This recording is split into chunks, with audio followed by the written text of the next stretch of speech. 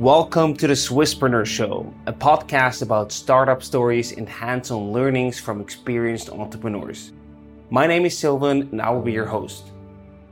Today we're back in Silicon Valley. We will talk to Alex Fries for a second time about the topic, what are the jobs of a startup CEO?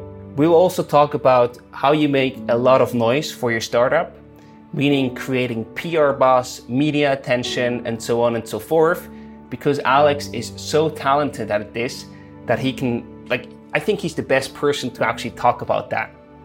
And then we also talk about how your job actually transitions from early to later stage, and when it's actually also time to leave your company as a startup CEO and founder. I'm sure that you will find this episode helpful because Alex is talking from first-hand experience, not only as a serial entrepreneur, but also as an investor. And there are so many cool stories that he adds to the episode today that I'm sure you don't want to miss this out. So before we get started, also make sure to follow us on Instagram and Facebook because there is always additional content to the episodes that we actually release here. So make sure to follow us there as well.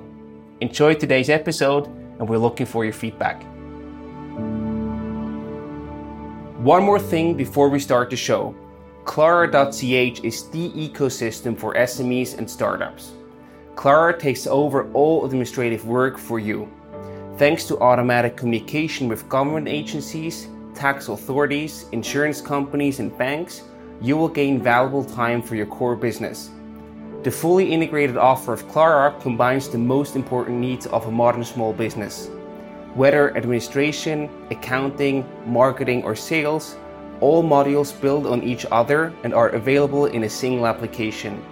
Visit Klara.ch or the Swisspreneur website for the free special offer for startups.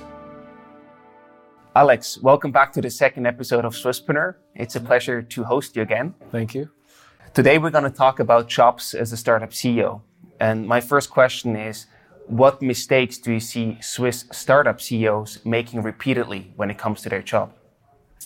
Yeah, there's a few.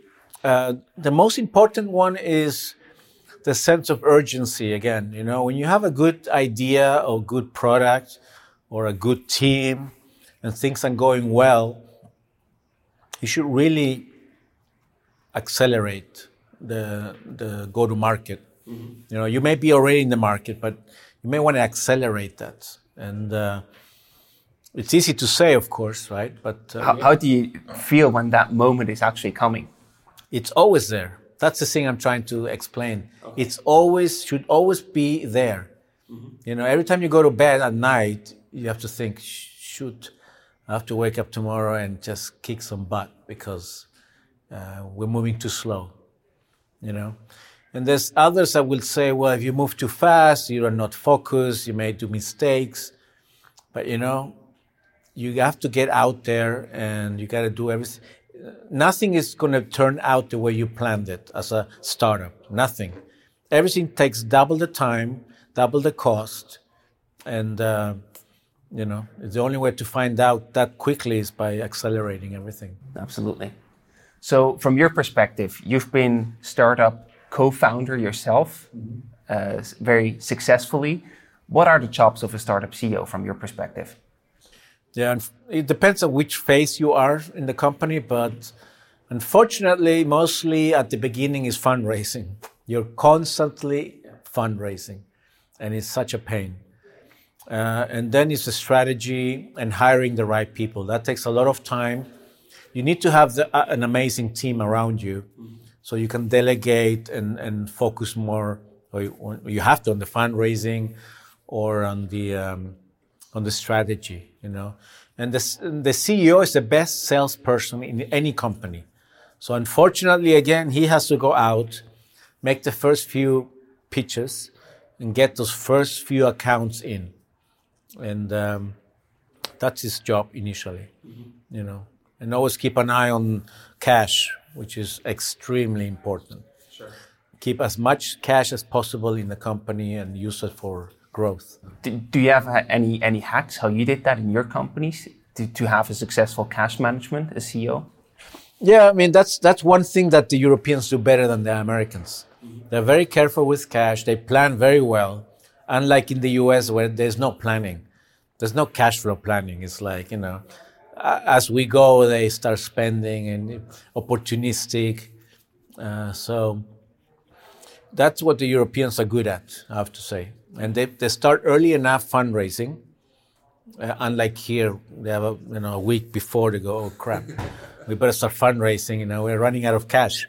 So so that's. But somehow this model seems to work, because here you also, as you said in our first episode, you as an investor are also competing with a lot of, with many other investors basically. So if a startup that is still promising but might have a cash liquidity problem, they might still be able to raise a round in such a short amount of time. Oh yeah, I mean, a few examples here. If you can demonstrate traction and growth, they will throw money at you. So you don't have to worry about cash. You don't even have to plan it. We're going to come and say, you know what, you're doing so well, your funnel is so large, why don't we take advantage? Here's another 5 million. Hire another sales guy, another biz dev person. Because you have the funnel of potential clients. Right. Why let the competition steal them? Mm-hmm. So go for it. So that's one thing. That's a big advantage here, at least. So we as VCs accelerate, or we give you more cash for it. Now we talked about the early stages as a startup CEO, hiring, fundraising, and getting the first sales in. How does the job of a CEO evolve over the later stages of the company? The later stage becomes more like a big company as you know it, managing people's problems, growth into other markets. You have to strategize. You have a bigger board. You got to handle that. You have investors. You have to handle them. So it turns more into more like a real management position. Mm-hmm. So and then the fundraising, right? I mean, the rounds get larger, right, which is more work because you need to have more documentation. You talk to different kind of investors, right? We are more cowboy. We go early in. You have nothing almost, just a PowerPoint prototype. But a B round, you have a lot of stuff. You have traction. You have 20 people. So we have to look at each of them. Are they good? Are they bad? Change this guy, change that guy, or complement here or there. Right. Yeah. So that's how it changes. When we met in Zurich last summer, you mentioned that you as a startup CEO made a lot of noise. Mm-hmm. Can you explain us what you exactly meant by this noise and how other people, startup CEOs, can actually learn from you in that regard, how to produce noise? I'm a marketeer from background. And one thing we have to always clarify with Europeans, marketing does not equal PR, right? Believe me, if I say, do better marketing, immediately they think PR, immediately. And as we all know, marketing equals the 4 Ps, right? Which includes PR. So that's just to make sure everybody understands. And then making noise like the Americans do. Everybody knows about American startups or specific ones because they're in every analyst report, in every map you see from CB Insights or Gartner, there's a little logo of that company. You go to a trade show, they make noise, any way they can. They issue a press release for anything, right? Like new product release from version 1 to version 2, new hiree, entering new markets. So I took all that experience I learned here with Svox, and I made so much noise. I mean, people thought we had a marketing department of 10 people. It was just me and half another person. And we got inquiries from Tahiti, like little islands because we made so much noise. I made sure we're in every magazine, every map, every analyst should know about us. They may not put us on the square, but they knew about us. And we were also always part of the competition, Right. And that's what I mean. You have to spend time doing that because it's very unfortunate that Europeans come here with great technologies, customers, they're profitable. No one has ever heard of them, ever. And that's actually really bad. Bad, Really because sad. VCs are not going to give you money. Yeah. So who the heck are you? So, well, you can say, well, we're profitable. So yeah, well, anyone can do that. Just cut the burn rate. But you need to get your name out there. Really important. Do you have a favorite activity that you did in order to really get your name out there, to make some noise that you can share with us? The press release, simple thing. Now you talk to I have a company here run by Germans. They issue press releases, but and they're in the healthcare space, right? Where do they send those press releases? To the medical magazine of PhDs, of Bayern or some crap. I mean, who the heck reads that? No VCs will read that.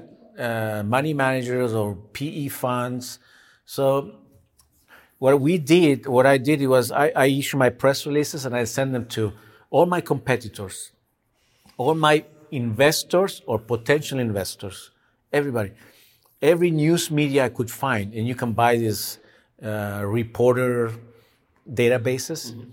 Everybody, from Australia to Chile, and so on, right? So everybody needs to get it, and that's what we did. And it takes time, but it works. It works out. Sure. You have to be part of the language. Mm-hmm. When an analyst who got paid $10,000 by my competitor says, "Well, some of their competition is," you should be there. That's when you're part of you made it in the group. Absolutely. What aspects of a startup CEO job did you not like? Dealing with investors and fundraising. Why not? It's really a pain. Because they ask you sometimes for things that take, a little thing may take you 2 hours of your day. And it's just a waste of time, unfortunately, But you have to understand investors, it's not their money either. Mm-hmm. It's somebody else's money. So, we have to be careful where we invest. Sure. But that's some of the biggest thing. And then, managing people. If you're not too sensitive, I'm not too sensitive, unfortunately, and someone comes to complain about some ridiculous issue, then, I have to spend time and blah, blah, blah. So, but with time, you hire an HR VP. Right. They handle that stuff. But dealing with personal issues of people it's as a CEO of a startup where you're trying to grow, mm-hmm. It's kind of painful. But also part of the job. It's part of the job. It's needed. You have to be sensitive. Sure. But you encountered that a lot in Switzerland and in Europe, right? They need to leave at 5. They have to go to their dinners. They have to do their sports. And we're one day before release, and I need you to stay longer. And that's when it comes. Are you committed, or is this a job for you? Right. I think this is a very important but also pretty sensitive topic. Yes. Because to a certain level, you want to work your employees as hard as possible and as hard as you do, probably. As a founder, you also have bigger stakes, on the other hand, which the regular employees, they might have share options or are in somewhat owners of the company, but not as a high percentage as you have. Yes, so correct. Having the same work assumption for them is also not a pretty fair deal. Yes, that's true. And in Europe, as you know, stock options are still, people prefer cash bonuses or something. So, but what I try to say is the motivation of making out of this little bottle a big bottle, regardless if you're a founder or not. Right. How cool is that? That you worked in a company that this became the standard of the world. Mm-hmm. I mean, damn. Sure. That's better than a salary, man. Huh? So that goes beyond the salary that you get. It's the meaning of the company, sort of. Yeah. If you have creating something, if you have the hunger for the company, right? Yeah, and you can say, "Hey, I was part of this success story." My product you can find in China now, thanks to me, or partially thanks to me. Yeah. That's amazing. Absolutely. That's better than making money. That's what motivates serial entrepreneurs. Really, it's not the money, right? Right. Do you see differences in that regard between the US and Switzerland or Europe in general? Yeah, here, I mean, Americans want to make money, right? But because they want to make money, they don't care that 1% of the company or 10, they just go for it, day and night. And the life work balance is not as attractive as in Switzerland, right? But it's the way it is. Absolutely. Before, we were also talking about managing investors and fundraising as a CEO job of a startup. Do you have any recommendations how a CEO could successfully manage his investors? Yeah, I would recommend that you are extremely well organized, because investors ask the same questions more or less, right? Even in round to round, it's the same questions, just different numbers. So inform everybody. I hate in these VCs that say, information rights are only for the big guys, the big investors, the ones that have more than 10% or 5%. It's just stupid. If I give you $1, I'm an investor. Let me know what's happening. Sure. Otherwise I will call you and bother you, and it's your time. Absolutely. So be organized, inform every investor, any that gave you money, and your life will be much easier that way. What would be a good way of communicating to investors? A monthly reporting, or what would you feel comfortable with as an investor? I like monthly reportings. Most CEOs don't have the time, so they're going. I still have a few that do monthly, but most of them are doing quarterly. Okay. I like monthly, because quarterly, my mind is in between. It's gone in different other cases, and then I have to remind myself, what happened to this guy last time, and so monthly keeps me very fresh.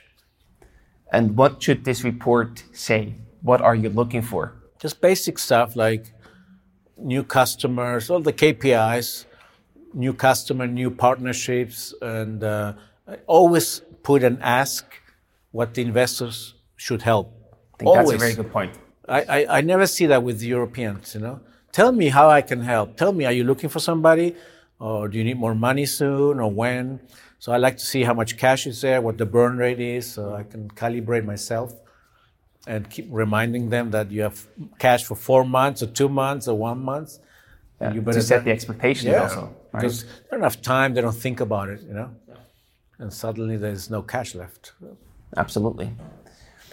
Then you said that investors asked the same questions over and over again, round after round. Mm-hmm. What are these questions? What should startup CEOs prepare for? All the numbers, obviously, all the numbers are important. We like to ask, we make a lot of introductions, so we like a proactive follow-up. Mm-hmm. If not, we're going to ask, did you talk to Procter & Gamble? And then we'll ask, what is the next action item? Right. And then what happened? We keep asking until he tells me we lost it or we won the deal. And if it doesn't come from the CEO, it's another email, another call you have to pick up. So be proactive. So that's important.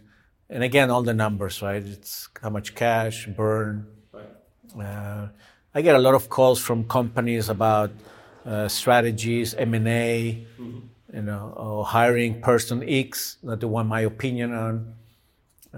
And then they hire him. And so we ask, how is it going with this person?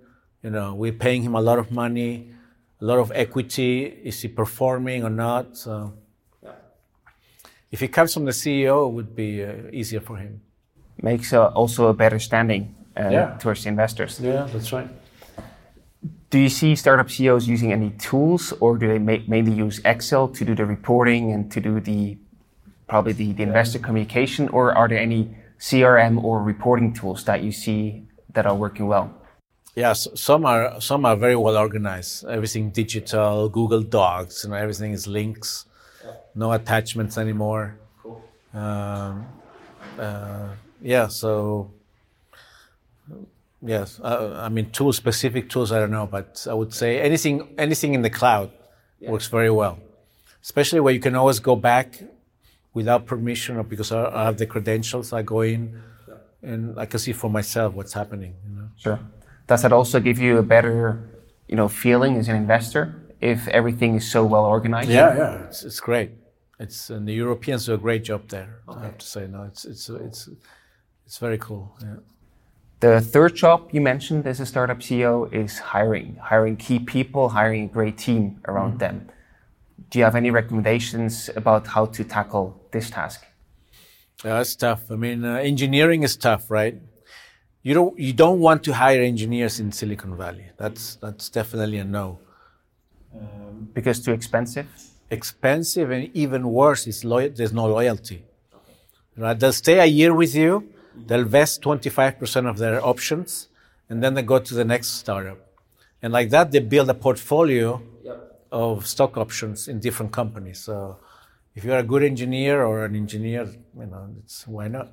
So I'm lucky our CTO is not in Silicon Valley. Yes, they will steal him. I have startups here. Amazon came and offered the guy double his salary. Crazy. Yeah. Competition. And he left. Yeah, sure. It's hard to say no, so don't do that. And then again, for Europeans, I highly recommend an American in sales or marketing. But for the global business, not just one sales guy, I'm talking about chief marketing or chief sales guy. Right. For the entire business, I highly recommend that. And there's plenty around. And then the rest, in Europe you find.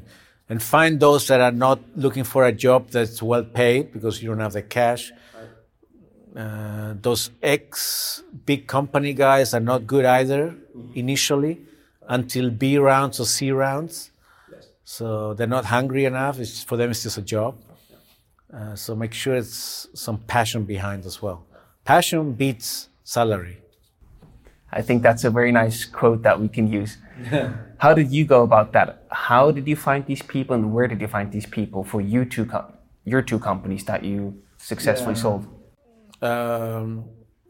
Mostly through word of mouth. In some cases, we went through LinkedIn and poached them, basically called them up. So you had a proactive approach there? Yeah, absolutely.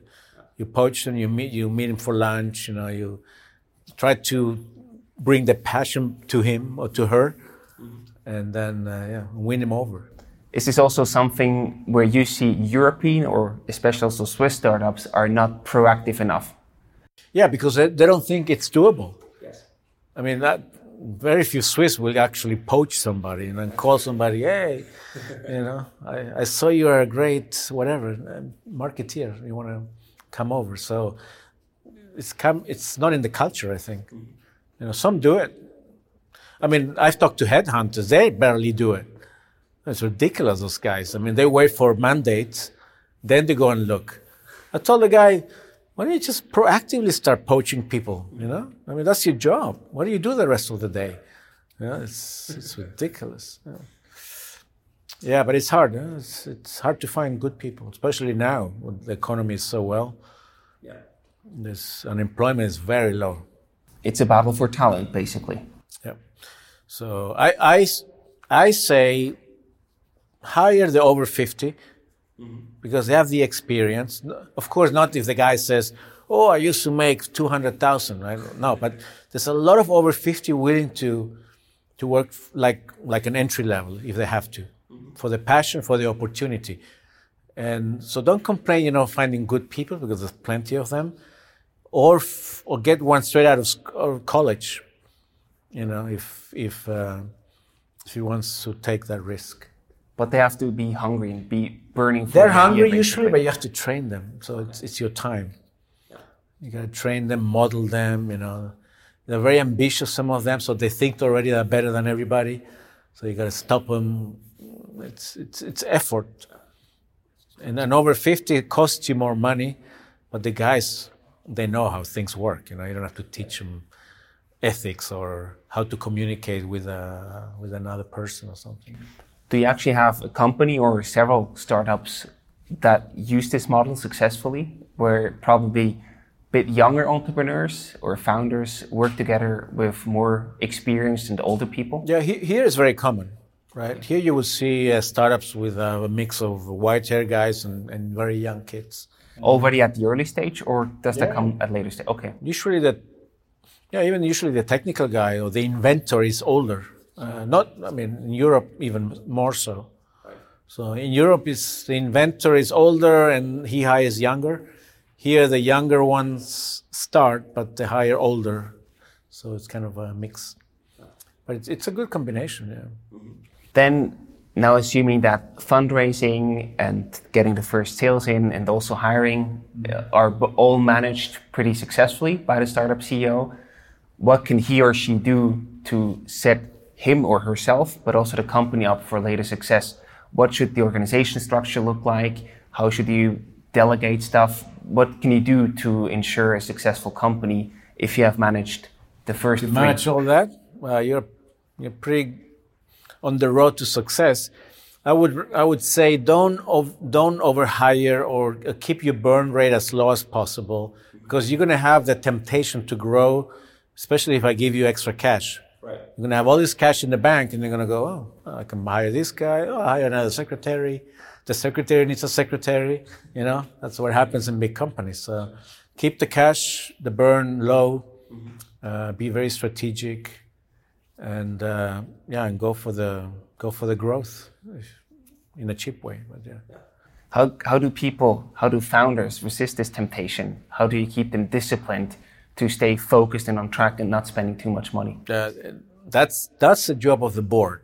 Okay. Really, that's what the board needs to keep a close eye. And that's why good board members differ from bad board members. Some companies hire a board member because of their name, reputation. I say, well, the former CEO of Novartis, that guy, man, thinks in different numbers. Sure. When you say, let's do a marketing campaign, he's thinking of 20 million, 50 people are going to do that. Right. In a startup, you have $10,000 and 2 people, so different proportions. So you can bring him in when the company starts to grow. But until the B round, you have to get other entrepreneurs, more cowboyish kind of people. So, but the board keeps an eye on all that. What does an ideal board structure look like for an early stage startup? How many people should be in there? What should their background be? What should their roles be? Yeah, I mean, I know in Switzerland it's different, but here usually 2 founders, 2 investors, and 1 neutral person. So 5. Okay. That's kind of ideal. Cool. Yeah, and then it grows a little bit, but here we don't pay them. Not even with shares? Some stock options, but that's it. Yeah. If they don't help, nobody makes money. Right. And they have to vest those shares too. It's not that they get them up front. So in Switzerland, we have 1 company now. They pay them already cash. Mm-hmm. And now in the last board meeting, they said, the CEO wants to double their salary now. And I go, shit, I mean, you're a startup, and you make 10 million in sales, which is not bad. Absolutely. But, you're not making 50 or so. Don't see now the mentality of, we're making money, we have cash, let's start, giving out. Right. That's wrong. That's also very dangerous. So I go really mad, I really go mad and tell, that's not the right approach. Once you start making 50 million, you can give some, but. Do you have any favorite management tip for startup CEOs? Like something maybe also based on your own experience that you learned the hard way? The hard way? I mean, my favorite is those that listen. They don't have to take our input, but listen, think about it, and then decide. Okay. There's a lot of them. I've lost companies because the CEO has been too stubborn. And he thought he was from A to C the man, right? He knew marketing, sales, development, production, everything. And then, then you pissed off the investors, and we said, look, there's no point dealing with you, so we're not going to help you. Goodbye. Right. We still have our investment in there, but we don't waste our time anymore. Sure.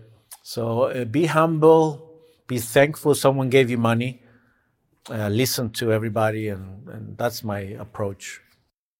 This is also, so if I understand that correctly, a startup CEO also has to play different roles or has to have different faces. Because in one way, should be humble and proactive and open for feedback and input from the investor side. Mm-hmm. But on the other hand, also should make a lot of noise and probably oversell, which seem to be a bit different roles from my perspective. You think so? No. I mean, making noise is part of the job. Sure.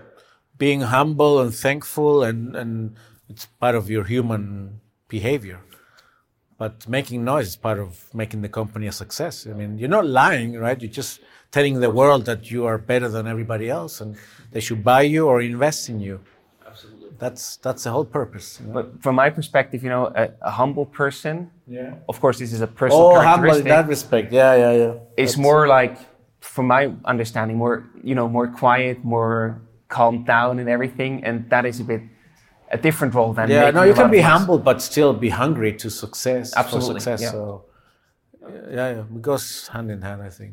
My last question for this episode is, when is it time for a startup CEO to move on? Because if your company grows and you started it as a founder, you were CEO in the early days, most of the times this first CEO is not the right CEO when the company is actually, had a very good growth and is like a very, very mature company right now. Yes, that's true. When is the time for a startup CEO to sort of step aside as CEO and take a different role, and what should that role be? That's a good question, and not just for the CEO. Sometimes the so-called chief marketing officer of that initial startup. We have a case now where we think that person is not the right person to grow globally because they did a great job in their home markets, but now they're going to China, India. That's a different marketing DNA, right? So, and the CEO, I mean, I'm one of those. I'm great at starting from nothing to A or B round, but then you need a former IBM guy to take over, or like a corporate person. And some good CEOs, they know that themselves, and they say, "No, it's time. I'll be president or chairman. I focus on strategy. Hire a CEO." Right. Sometimes the board again sees this guy is not the right one anymore. So you find a solution, and very seldom you get fired, but it happens. And I would say a third of the time or more even, they stay all the way. I mean, Swox, PlaySpan, a lot of my startups are still the same people. Yeah. Okay. Yeah. So it can work, but it works. Yeah, it works quite often. It's if you surround yourself with great people, which goes back to the other thing, right? Then it works because you have such good people around you. You don't have to worry about marketing that much or fundraising. You have a CFO that's perfect.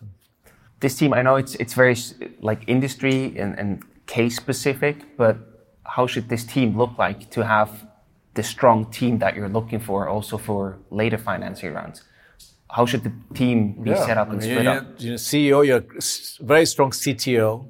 A lot of people like this technical aspect, like an architect CTO, and you need a fantastic CMO, marketing officer, great CMO, and if I like a strong business development person more than a salesperson.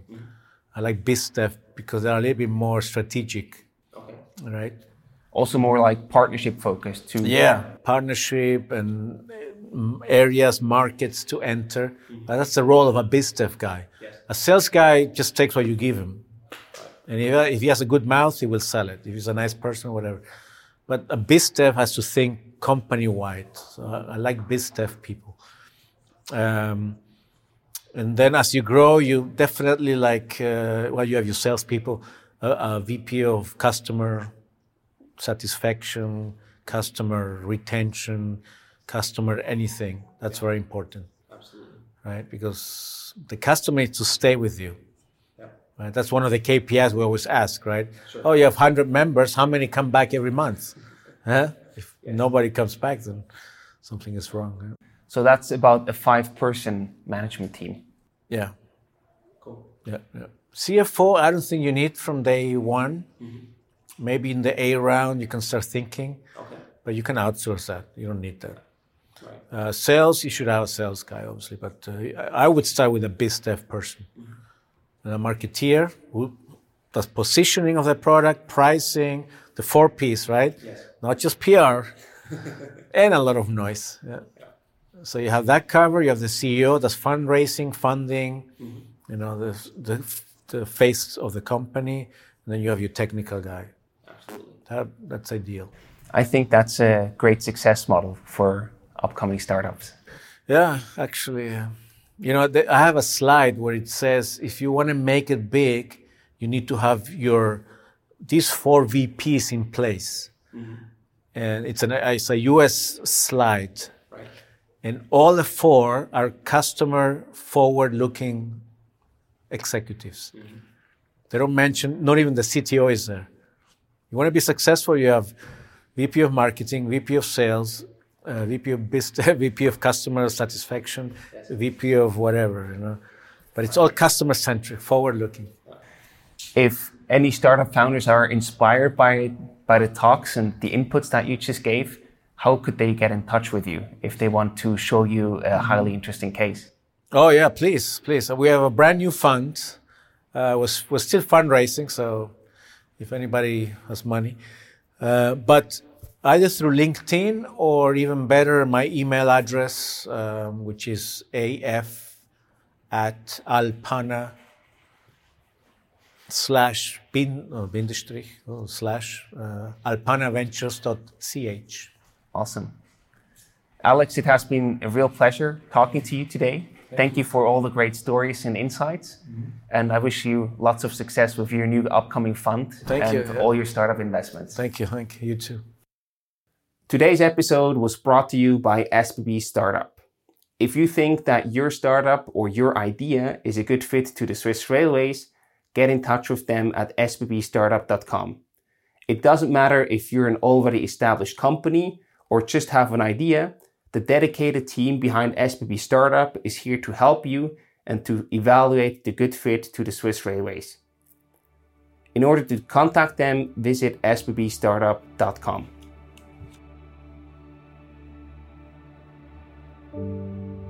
Thank you very much for listening to today's episode.